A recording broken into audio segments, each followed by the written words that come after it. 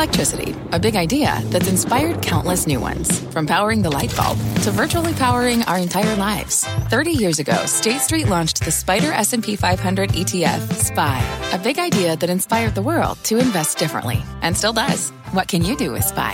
Before investing, consider the fund's investment objectives, risks, charges, and expenses. Visit ssga.com for a prospectus containing this and other information. Read it carefully before investing. SPY is subject to risks similar to those of stocks. All ETFs are subject to risk, including possible loss of principal. Alps Distributors, Inc. Distributor. Live from the NASDAQ market site overlooking New York City's Times Square, this is Fast Money. I'm Melissa Lee. Tonight's trader lineup, Guy Adami, Tim Seymour, Karen Feinerman, and Dan Nathan. Tonight on Fast, GE heads to Splitsville, the industrial giant breaking into 3 separate companies. But will the breakup unlock real value for investors? We'll debate that straight ahead. Plus, we are tracking the after-hours action in shares of Coinbase. The stock is down 9.5% right now in earnings. The company's call kicking off in less than 30 minutes. We're dialing in. We're ready to bring you all the big headlines. And later, Tesla takes another tumble. The stock skidding nearly 12% today. We'll tell you what sent shares into reverse. But we start off with the countdown to one of the biggest IPOs of the year. Rivian about to price. Shares begin trading tomorrow. Let's get straight to Phil LeBeau with all the details. Phil. Hey, Melissa, here's the latest on pricing. And by the way, most on Wall Street who I've talked with have said do not be surprised if you see this price at the high end of the range.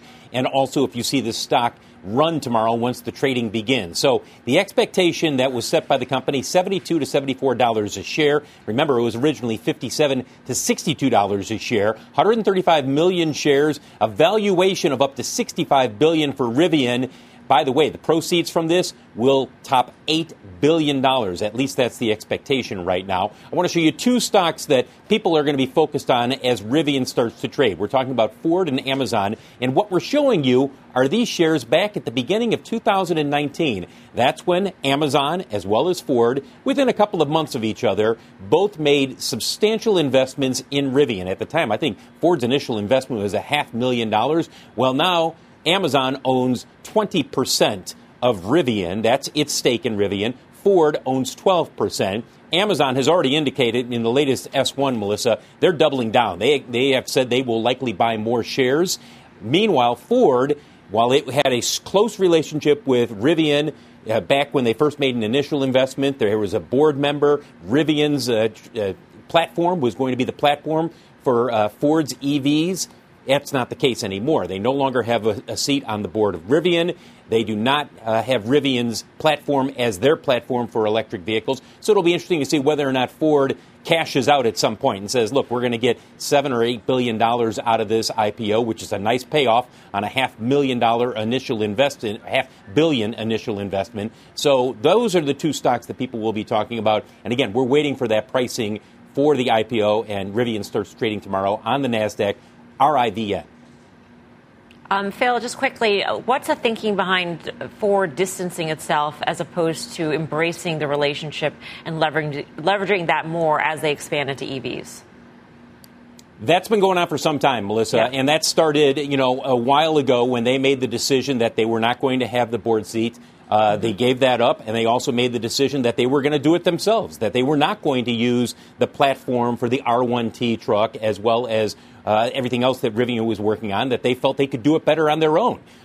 So it's not an acrimonious relationship between Ford and Rivian. It's just that they decided we're going to go in this direction. So that's why many people are watching, hey, does Ford ultimately say, congratulations on the IPO, this has been a nice payoff? Or do they at some point in the future, Melissa, say, yeah, maybe we should work a little closer with R.J. Scaringe and his team? Right. Phil, thanks. Keep us posted on the pricing when it comes. Phil LeBeau in Chicago for us. What do we make of this IPO? I mean, there's so many ways to go at it, Karen, in terms of what it might say about where we are in the markets, about what it might say about the EV space itself. If given to you at $72 a share, Karen, or if you had the opportunity to buy it, would you grab that opportunity? Do I have the opportunity to sell it shortly thereafter? Then yes, I would. I just think that, there's going to be so much hype around this. I think, just the dynamics of the way an offering goes, you can't really short stock at the beginning. And, it's got so many buzzwords and, the truck looks really cool. As Packy was saying last night, they're just raving about how great the truck is. So, yes, I would is the short answer. Valuation be damned. Maybe the hype is deserved. I mean, if everybody's coming out with great reviews for this thing and the field is wide open for this kind of SUV because there isn't another offering that will compete directly with it, Guy, could it be that the hype is warranted?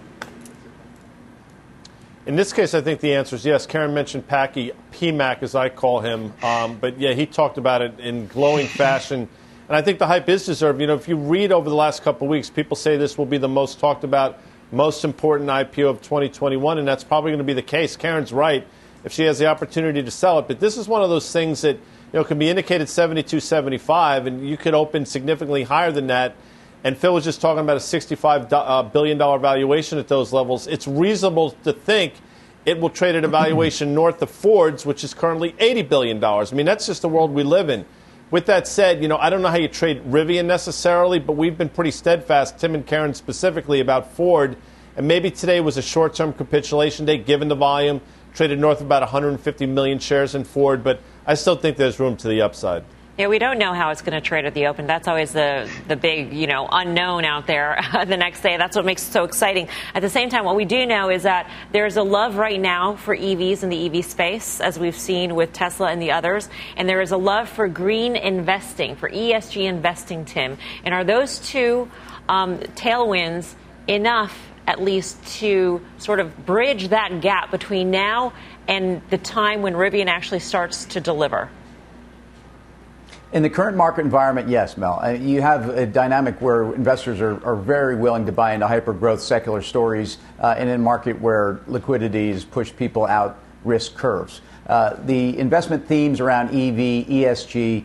Look, this is a disruptor company in a disruptive sector by definition, but they're a disruptor relative to other EV players. And I think if you think about their approach as much on transportation as a service and focus on mobility and focus on fleets. And I'm quoting a research piece from Pickering Energy, Stan Spetner, saying something along the lines of they're more driven to total miles driven by fleets than personal miles driven. They look to disrupt the entire EV space and change the consumption trends more towards, again, a service than it is a personally owned vehicle. That combined with the technology and the quality of the product. And let's face it, I mean, the Amazon, kind of lineage here, or at least the relationship is one that the companies have similar way of thinking about growth and about how I think they approach their respective spaces. So again, I think Rivian is more than just a shiny object in the middle of what's been an EV story gone wild. And I think that there's still a lot to prove here. But the valuation is such that relative to other stories and what people have been willing to pay for, I think the valuation is going to hold up, and I think it's going to go higher. It's definitely got a strong partner in Amazon. Even if Ford decides to walk away, Amazon wants to buy more of the offering. They've already said that, as Phil had mentioned. And Amazon's giving them, on a silver platter, an order right off the bat, Dan. Big order for a fleet. Yeah, and they got a big order from me after reading Packy's note last week. I put in an order for one of those R1S's. That's the SUV that's supposed to come out next year. So they are shipping cars. I mean, listen, it's going to be a hard one. I think these guys are right. I mean, wherever it's priced tomorrow morning, even if we have a red tape, it's going to be opening up a great deal more. One of the reasons why companies like this go public, they sell products to consumers. Obviously, that van right there that you see is going into the enterprise, and that's a big opportunity for them. But this is also a big branding event, right? And so the more people that find out about this stock that's going to trade likely very well, the more people who find out about their products. I saw one of the R1Ts on the road today on Fifth Avenue in New York City. I got to look into it. I got to play around in it. It's pretty cool. It does not look like the Ford F-150 Lightning that's coming out. It's just a different ball of wax. So listen, I think the good opportunity is the deal is done. It's being allocated to some very large holders existing, some new large holders. Valuation is going to be the thing. It's going to be a moving target for years to come. Retail's going to get involved. It's going to be volatile. All you have to do is look at the 10, 11-year history of Tesla, and we are still in the first inning of this EV story. So I think that's the main point here. We're going to all have opportunities to buy into this story at lower levels at some point, though, also. Upper right square has a question. Tim Seymour, you have your hand up. Yes. Speaking of buying it, I'm just curious. I mean, Dan, do you have the biggest garage in New York City? Because every time we have a new car offering out there, you've put in an order. I mean, this is like the fifth car he's talked about. He's put an order in on.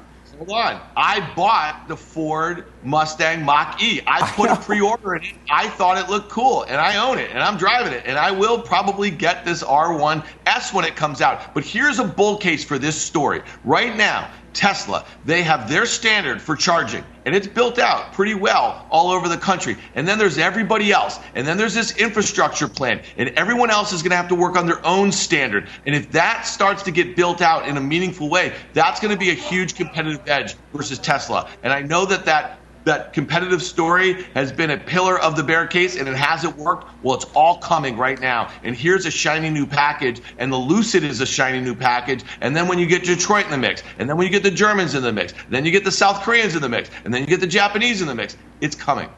Quick question here before we move on to Coinbase, because we do want to get to that big drop in the after-hour session. Are the other EV stocks sources of funds for Rivian buying? Guy Adami, what do you think? We talked about that last week. You brought that up. It was a great question, and I thought it would be in the form of Tesla, and then Tesla proceeded to go from, I think, 1120 to 1240 or so. So that seemingly lasted for about 4 or 5 hours. But I do think, to a certain extent, the Tesla sell-off today, in my opinion only, I think that's part of it for sure. I think it's a source of funds, absolutely, in terms of where it's going in the form of Rivian. All right, let's get to Coin now. Shares, as I mentioned, dropping in the after-hour session, down by just under 10% or so. Kate Rooney's got the details. Kate.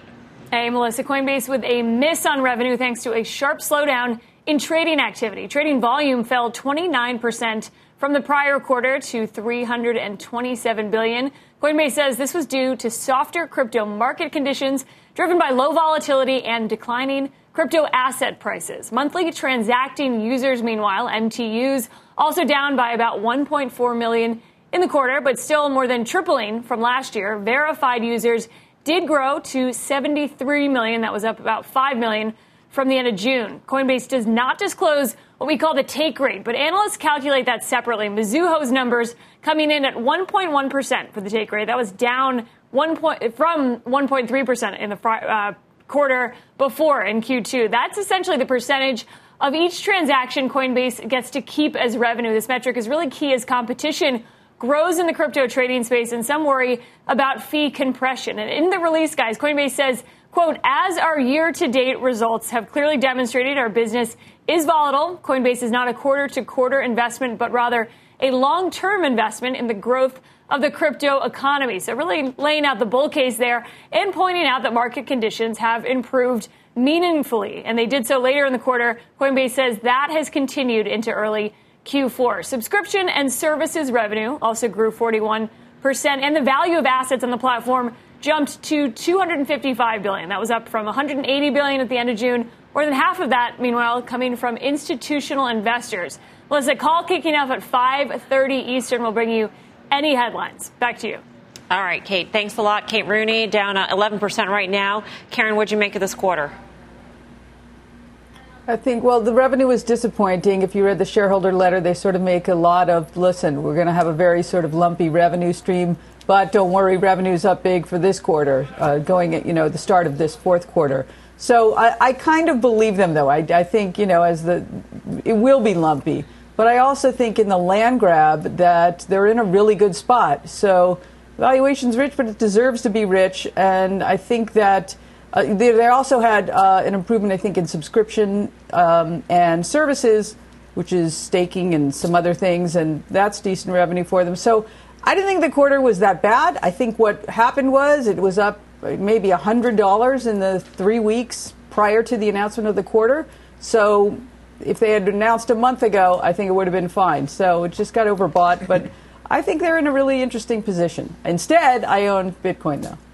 To invoke a term used by Brian Kelly, is this sort of investment that you put in a drawer and leave it there because it is so lumpy and you were really looking for the transition to more institutional business as opposed to the retail side of the business, Tim? I think so. And look at where we are in 4Q already. October trends are up 70% over 3Q. And I think this is the story here. And, the lag effect that I think we flagged here to where Coinbase was relative to Bitcoin. So from July through, October, it really, really lagged. Bitcoin's up 130% from July. It's up about 65. But from October 1 to today, Bitcoin up 55%, Coinbase up 55%. I think part of the disappointment here is that they underperformed their peer group in the third quarter, and that's really what this is about. If you worry about Coinbase, I do not. You worry about them because Square and PayPal are giving it, basically they're all about engagement. There really is not a fee element. They want to keep people on those apps. Whereas Coinbase is, I think there's some sensitivity to fees. I think they have a user base that will have some sensitivity to fees, and that's something they're going to have to solve. I think also this kind of bodes well for Hood to me. And again, these may not be great numbers for Coinbase, but again, the correlations and the fact that they're competing, I think, with that demographic. And full disclosure, I'm long Hood. All right, let's get instant reaction to Coin's quarter with Dan Dolev. He covers Coinbase and Mizuho. He joined us on the Fast Line. Dan, great to have you with us. What's your take on the quarter? Yeah, I agree. I mean, I kind of agree with the last comment and with the comments from Kate Rooney earlier. I think this was a pretty bad quarter, and it all comes down to, Melissa, the yield, the take rate, right? Robinhood, we're long Robinhood as well. Robinhood is giving it away for free. Coinbase is charging a lot of money to trade in and out. And what you're seeing is that the pricing pressure in crypto is coming in at a much faster pace than people were anticipating. And I think that's, to me, kind of the biggest bear case out there. Everything else, like the higher MTUs, they have no control over that. That's just the market, crypto volatility. I think the idiosyncratic stuff is more interesting, and that's the decline in take rates. What about this argument that there's a land grab going on into new markets like NFTs, et cetera, and Coinbase is well positioned for that? It's a great point, Melissa. But if I think about subscription and services, where it's kind of the big hope right now that subscription and services will kind of become the majority of revenue, what you're seeing is that the incremental revenue for subscription and services was less than the incremental revenue in Q2 versus Q1. So they're generating, even though the company's getting bigger and the overall users are getting more users, the incremental revenue they're generating from those services has become smaller. So I think there's a lot of dreams to dream, but the reality is much harsher for Coinbase, and that's where I think the dissonance is between kind of the results and the expectations. Dan, I appreciate you coming on. Listen, Mel mentioned the NFT world. Is there a Facebook component to this that the market's not taking into consideration as well? In terms of what? What do you mean by that? A relationship potentially with Facebook or Meta, whatever they're calling the company these days. I mean, it's again those. I think at the end of the day, again, maybe I'm a minority here, but at the end of the day, I really think that all these partnerships, relationships, I don't think they're as important as the one single thing, which is majority, more than 80% of revenue is generated by transaction fees, and they're coming down sharply. So I think that everything else are and you're seeing that in the press release today, right? There are all these stories about the advance of crypto and all that stuff. The reality is the stock's down 11% because the results were disappointing, and that's really what's going to drive the narrative, I believe, for the next 6 months. Dan, thanks for your analysis. Appreciate it. Dan Dolev of Mizuho. This has been sort of the concern since Coin went public, Dan, and that is that there would be fee compression, that everybody's used to zero, and you can't go on zero. They are depending on not being at zero very fast.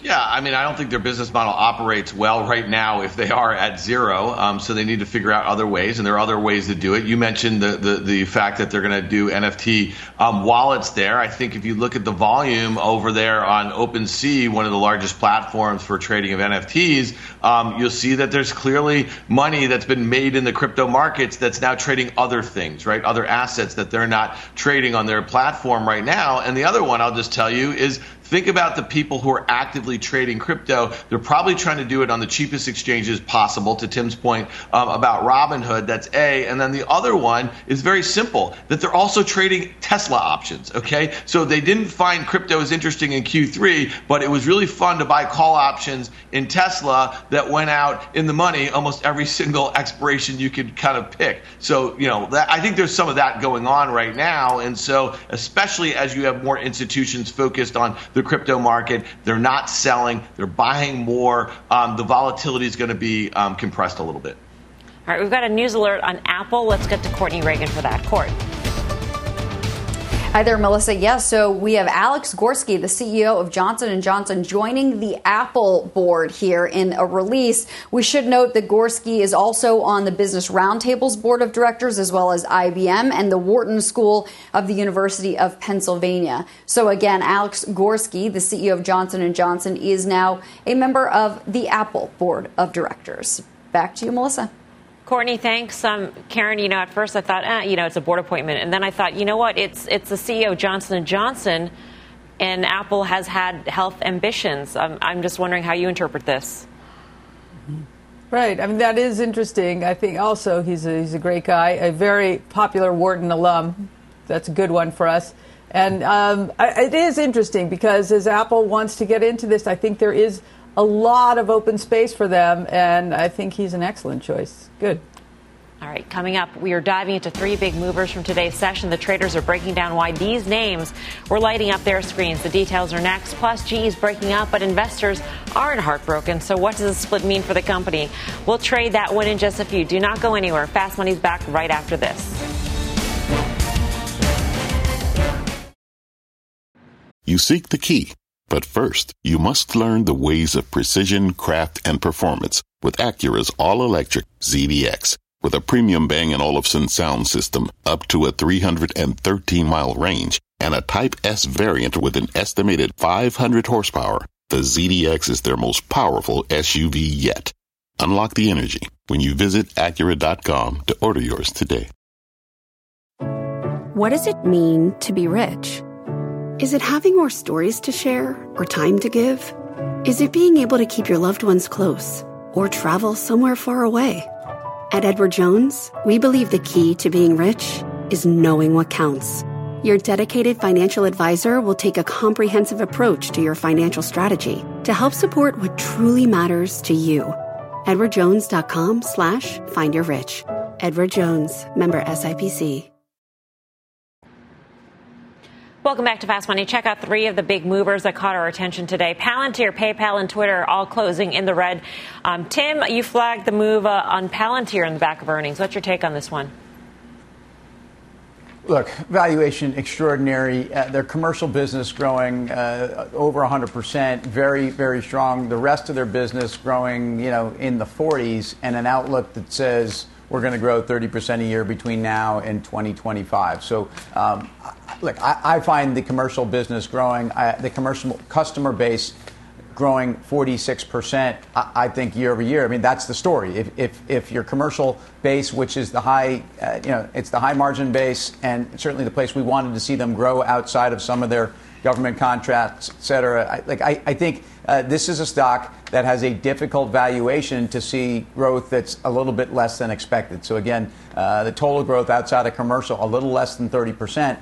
That's the disappointment here. It's a stock that's been wildly volatile. And I think is well positioned for the long term. I think this company is so strategically important to so many people that I think their business continues very strong. All right. PayPal, meantime, taking a dive more than 10% on the back of earnings last night. Guy, this is on your radar. If you had come to me last night, Mel, I would have said, you know what, Mel, I think PayPal's going to hold that March low of 225 and you buy it against that, and I would have been dead wrong, so I'm glad you didn't. We saved our viewers some money. On the backside of that, though, Dan thought this exact thing would happen, and he's spot on. I'll say this. You traded about 63 million shares today. It feels like a capitulation day, but you know what? It did not bounce once at all today, which leads me to believe there's further downside. All right. And finally, Twitter launching its Blue service in the U.S. today for about $3 a month. Subscribers will be able to undo tweets, create bookmark folders, and have access to ad-free articles. Can you really undo something that happens on the interweb, Dan? Yeah, you can. And this is the moment of truth, Mel, for all those snarky tweets about undoing, typos on their tweets. You can do it for $3 a month right now. I did it. I signed up. Listen, I'm excited about this. We've been talking about this opportunity for recurring revenues for Twitter for some time. Here it is. The stock really didn't respond. I don't think that's a huge surprise right here. But, this company has obviously suffered from their ability to kind of better monetize their user base. This is one way for them to do it. I'm taking a shot on the long side here. I have been since their results. I want to use kind of 50 as a stop to the downside here. Below that, I think it it gets kind of sloppy here. But again, this is company, or at least the stock, is unchanged on the year. It's down about 30% from its highs. There's really not a lot of things to be positive about. But this rollout could be one of those sorts of things that we might look back in a few months and say that was an inflection point. I mean, $3 is not a lot, but it could add up to be quite a bit, Karen. I mean, I personally stand by any snark that I tweet out. I try not to tweet any snark out, but, other people might want to take it back. Yeah, I think taking it back is actually valuable. But I always thought, though, I mean, anyone can take a screenshot of it. But, $3 I think is an interesting price because it's not a giant commitment and you sort of won't think about it. I think it's smart. I try not to be smarky or typo, but sometimes I fail in both. I should look into this. You're only human, like the rest of us. We've got a lot more ahead here on Fast Money. Here's what is coming up next. Breaking up is hard to do, but GE Split has investors swooning. The traders give their best relationship advice next. Plus, big gains in small caps. The Russell 2000 breaking out, and one top tech says the climb could continue. We dive into the charts to see what they say. You're watching Fast Money, live from the NASDAQ market site in Times Square. We're back right after this. At the UPS Store, we know things can get busy this upcoming holiday. You can count on us to be open and ready to help with any packing and shipping or anything else you might need. Is there anything you can't do? Actually, I don't have a good singing voice. The UPS... Nope. But our certified packing experts can pack and ship just about anything. At least that's good. The UPS Store. Be unstoppable. Most locations are independently owned. Product, services, pricing, and hours of operation may vary. See Center for details. Come in today to get your holiday goodies there on time. What's on the horizon for financial markets? At PGIM, it's a question that over 1,400 investment professionals relentlessly research in pursuit of your long-term goals. Specialized across asset classes, but united in collaboration. Our teams provide global and local expertise. Our investments shape tomorrow, today. Pursue your tomorrow with PGIM, a leading global asset manager.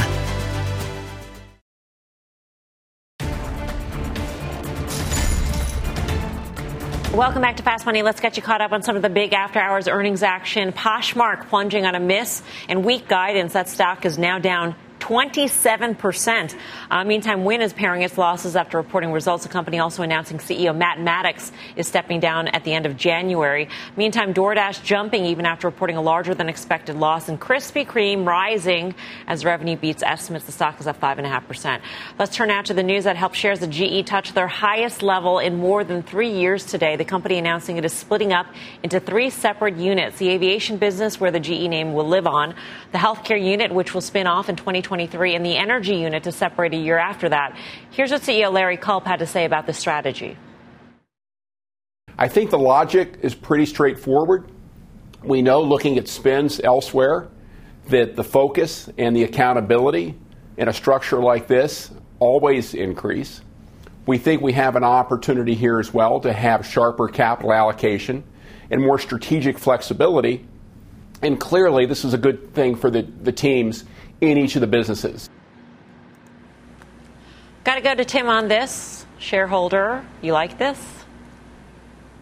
I do. Look, it makes a lot of sense. I think also Larry Culp's got a lot of experience doing this. He did it at Danaher. I think supply chain management and understanding how to squeeze efficiencies out of businesses is something he knows how to do. I realize, speaking of snark, I think it's easy to be cynical and kind of dismissive of GE's attempts to do various things, including a reverse share split they did back when. And so, some of this seems to be only optics. But if you think about the businesses that they run, they belong separately. And this is no longer a world of conglomerates. This is no longer a world where GE uses all of these different businesses to smooth out earnings. Ha ha, by the way, maybe because some of them weren't so good back in the day. I think the accountability here is very important. I think the technologies in these businesses are changing enough. And I think the core customer base, especially in their aviation business, they are serving some of the biggest, most important companies in the world. I like this move. I think some of the parts it helps. I think these companies can be better capitalized than the mothership.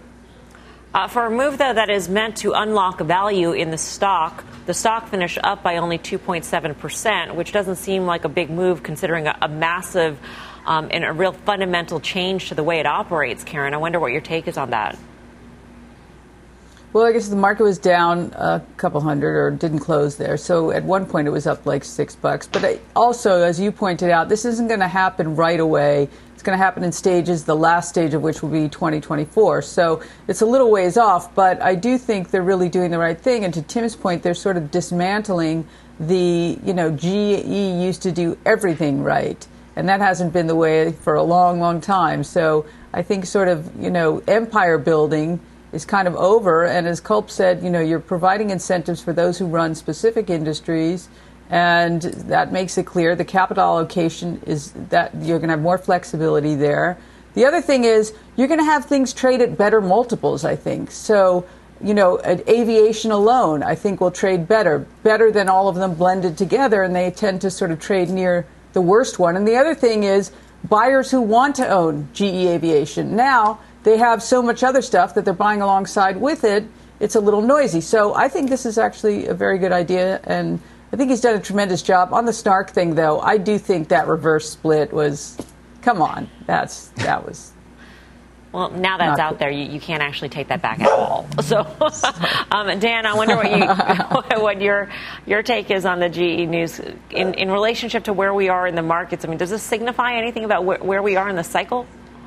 Yeah, I think it's fair to say that you generally don't see these sorts of things at bottoms in markets. You see them closer to tops, right? Because managements think it's a better opportunity to kind of realize that value near term. And these guys just said, well, it closed on the lows here. Well, people no, it's not going to happen for a while. And I think if you look at a 5-year chart of GE and you look at this precipitous drop it had in late 2018, and I know the market dropped pretty hard back then, but that's when Culp took over. The stock is probably up maybe 10, 13% from then. It's really done nothing for a very long time. It's had, a couple big peak to trough declines. It's made it back. I think the price action this year was pretty interesting. Maybe it signals to Culp, and they know their big investors very well, other than Tim, that they're on board for this sort of thing. They probably floated that trial balloon, and the fact that stock has gone sideways here after a big run in late last year, maybe it's the time to do it. But again, it doesn't seem like the sort of thing on a macro level that you see too much at the lows in markets. You see them generally more towards the highs. Yeah, Trian, by the way, the activist investor, has been in on this since 2015 or so, and they're behind this split all the way. Guy, this is a remarkable and historic change to General Electric. Once upon a time, it was thought that there were synergies between businesses, maybe even power, like the turbine business and the aerospace business. And here we are saying, you know what, no, that logic was flawed, or maybe it's just flawed today. Yeah, it's fascinating. You probably should do a documentary on the rise and fall of General Electric, because in my opinion, Karen said something interesting that I sort of agree with. There was a time when GE did everything right. I think I would put it as there was a time when everybody perceived that GE was doing everything right. And although Jeff Immelt takes a lot of the blame for this, the seeds for the demise of GE were sown long before that. And I think we really learned the hard lessons in 08 and 09. That's for an entirely different show. In terms of what this means for the stock, I've said this for a while, maybe you get another bounce here in GE, but the much better company for the last 20 years, literally, has been Honeywell, and Honeywell continues to grind higher within a whisper of its all-time high, and that's the place to be. It's just a far better run company for the last literally 20 years. All right, coming up, a big breakout in the small cap. So can the climb continue? We're going to go off the charts next to find out. Plus, Tesla tanks. Shares of the EV maker hitting the skids, inking their worst day since September of last year. So what's next for the stock? Fast Money's back in 2.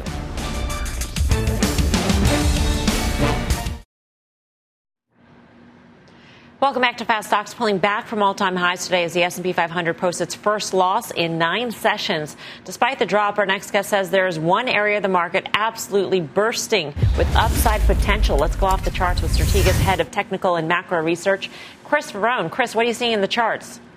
Hey, Melissa, I think small caps are still really interesting here as we look forward to the end of 21 and into 22. Now, remember, Russell 2000 was up 140% off the March 2020 lows, and then it got stuck and it got stuck for about 10 months. So if we bring up our first chart here, what we see is that range that Russell 2 has been in really for the better part of the year. It peaked in March, and we've been waiting for resolution. And you know what? We've got it. This has been a decisive breakout above 2375 for Russell 2. But most importantly for us, it's doing it with an expanding new high list. The percentage stocks making new highs within the Russell 2 hit something like 30% this week. Historically, when you get that big expansion in new highs, the forward returns, particularly over the next 3 and 6 months, tend to be better than what the historical averages are. So we like the move in small caps. We like that it's doing it with good breadth as well. If you go to our second chart, and I'll just show you here, this might be self-evident, but with small caps breaking out of this range, they are now starting to outperform large. I think this is a long time coming. They consolidated for much of the year, but this is about a 4 or 5 month relative high for Russell 2 versus S&P. And it really brings us to our third chart here, which is the idea that this is the sweet spot of the calendar for small versus large. If you look at it historically, really over the last 40 years, let's call it from November until about March is historically when you've seen the bulk of small cap leadership. Now, the question we want to ask ourselves is, within Russell 2, where are the best areas to find strength? And we'll start with the semis here and the resolution in the semiconductors, many of which corrected pretty meaningfully over the spring and summer, I think is a very important story. And I think from a macro perspective, the fact that you've seen all these small and mid-cap semiconductors break out here over the last several weeks is a hint, or is the market's hint, that maybe some of these supply chain issues are starting to ease. So we like that message from the semis. And then the financials here as well. Our last chart, this is the percent of financials within the Russell 2000 that are making new highs. Again, we've seen that data swell. So an expanding new high list for the Russell 2000 broadly, but we see it with semis, we see it with financials. I think the broader macro message here is it's hard to say the economy is slowing when you have small caps, financials, semiconductors, particularly down the cap scale, acting as well as they are. Chris, it's Tim. Fascinating work. That was going to be my point. And so let's go to the mosaic ultimately that's being painted as it relates to also transports and industrials. And if you think about it, I've always seen the correlation between small cap and economic growth. And that's what you're describing here. Can you talk about also how this plays into two big sectors that at one point 6 weeks ago looked like they were rolling over as yields got a lot higher? Yeah, Tim, great point. I mean, I think this improvement in the big cap industrials and the small cap industrials over the last several weeks is another arrow in the quiver of this story that economic growth is reaccelerating here. And we went through a pretty punky, 1 or 2 quarters where growth slowed. And whether it was supply chain induced or China induced, I think the message of the market right now, and that's what we care about. It's not my opinion, it's the market's opinion. And the opinion of the market here with small caps, industrials, semis, financials, discretionary getting better, I think is one of economic growth reaccelerating here. Look at some of these bellwether industrials. You mentioned GE before. Great chart. But look at Parker Hannifin. Look at ITW. This is a really compelling story. The message of the markets, but not the message of the bond markets. And I understand a lot of where the 10-year yield has to do with positioning, Chris. But I'm wondering what you see in the charts here in terms of where it should be going. Yeah, I think this low 140, kind of mid 135 neighborhood is going to be a big test for yields. Now, we did some work on this morning, and we shared with clients, I think, a very important revelation. We're 20 months off the March 2020 lows. That is not an unusual point for the curve to actually start to flatten. The curve doesn't steepen indefinitely. And we looked historically over the last really 40 years, it's about 17, 18, 19 months off of a market low where you actually tend to see the curve flat. Now, that doesn't mean recession. It just means that transition more from early cycle to mid-cycle. That's what I think we're in. Groups like industrials, semis, financials are more mid-cycle groups anyway. All right, Chris, great to see you. Thank you. Thank you. Chris Verone of Strategas. All right, so interesting world we live in which the markets, the equity markets, can be telegraphing a strong economy, and the bond market is telegraphing, I don't know what it's telegraphing, a 1.43%, Guy. Neither do I. And, real yields in this country have never been lower. It's really a fascinating take. And I said a couple months ago, we played what's the most important chart you're looking at. And I said it was the Russell. I said you had this huge run up into February of this year and then a subsequent sideways action in the IWM between 210 and 235. I actually thought it was going to break down, and here we are breaking through that 235 level. So it's clearly signifying something. And now the question is the broader market going to pick up on that in terms of the S&P 500 and ratchet to new all-time highs? That was my take a while ago. It's my take probably now. The IWM is a barometer for everything. All right, coming up, a major roadblock for Tesla as shares continue to slide. The stock dropping nearly 12% today. So is the worst over? The traders break down the move next, plus Disney earnings on deck. So will there be a bit of magic in this report? We're breaking down what options traders are seeing. Fast Money's back in 2.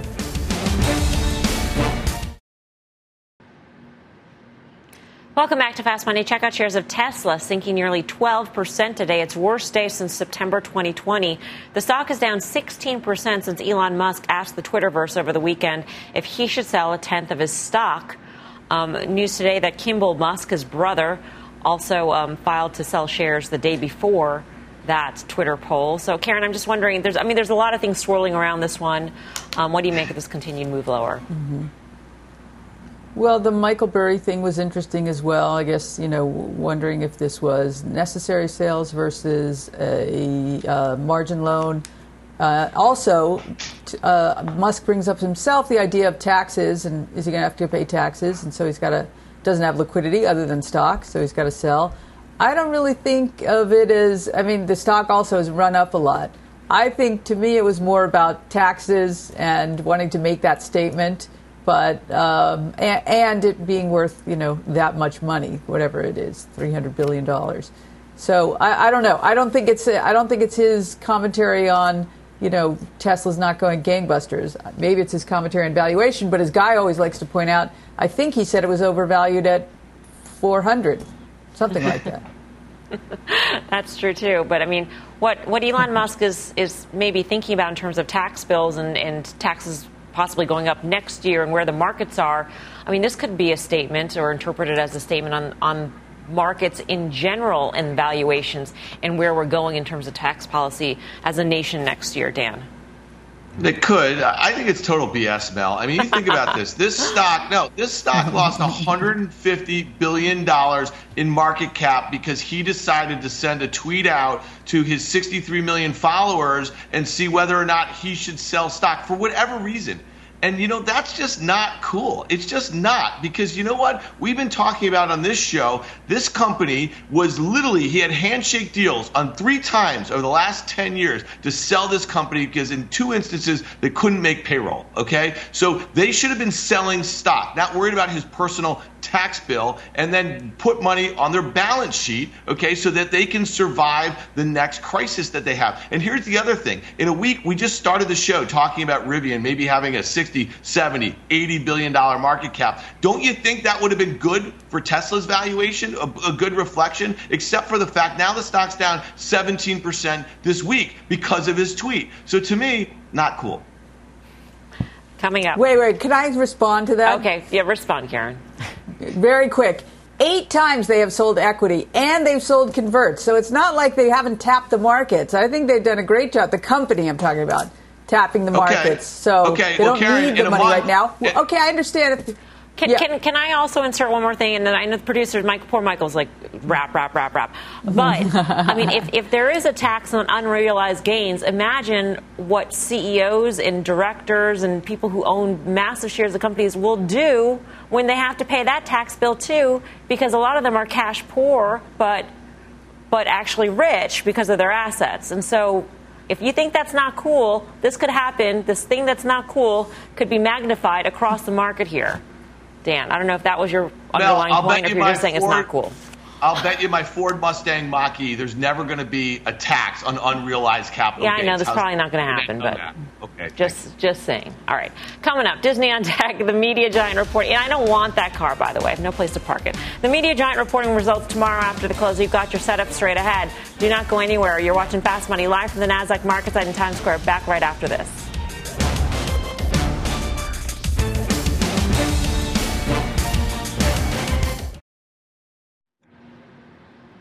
Welcome back to Fast Money. We're looking ahead to a major earnings report after the bell tomorrow. Disney is on deck, and options traders are conflicted over whether or not the entertainment giant can deliver some magic. Mike Coe joins us with the action. Mike. Hi there. Yeah, so in Disney, we saw calls outpacing puts by about 2.6 to 1 today, although it should be said that that's about average over the course of the last 20 trading days or so. Right now, the options markets are implying a move of about 4.7%, higher or lower. That also is in line with the 4% or so that the company has averaged over the past 8 reported quarters. And the most active options were the weekly 180 strike calls. We saw over 8,500 of those trade for about $2.25 a piece. Most of those were being bought. Buyers of those calls are obviously betting that the stock will move, at least that implied move, to the upside by the end of the week. Although I should say that a lot of the other call activity we saw, including the December 190s, were actually sellers. So sellers of those calls are betting that if it move, it will be limited to about 8.5%. That could be a function of the fact that right now, at about 35 times earnings, the company is trading richer than its historical average. All right. Thanks for that, Mike. For more options action, be sure to tune into the full show Friday, 5:30 p.m. Eastern Time. Up next, final trades.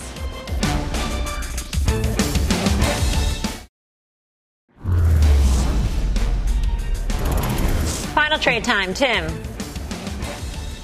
An old friend, Mattel. Barbie is back and a break above 23, and you're out of a 8-year downtrend. Mattel. Karen. Yes, strong home builders today, but I like Zillow in their new asset-light slimmed-down structure. Letter Z. Dan. Yeah, let's take a crack on Twitter using a 50 stop to the downside. Guy.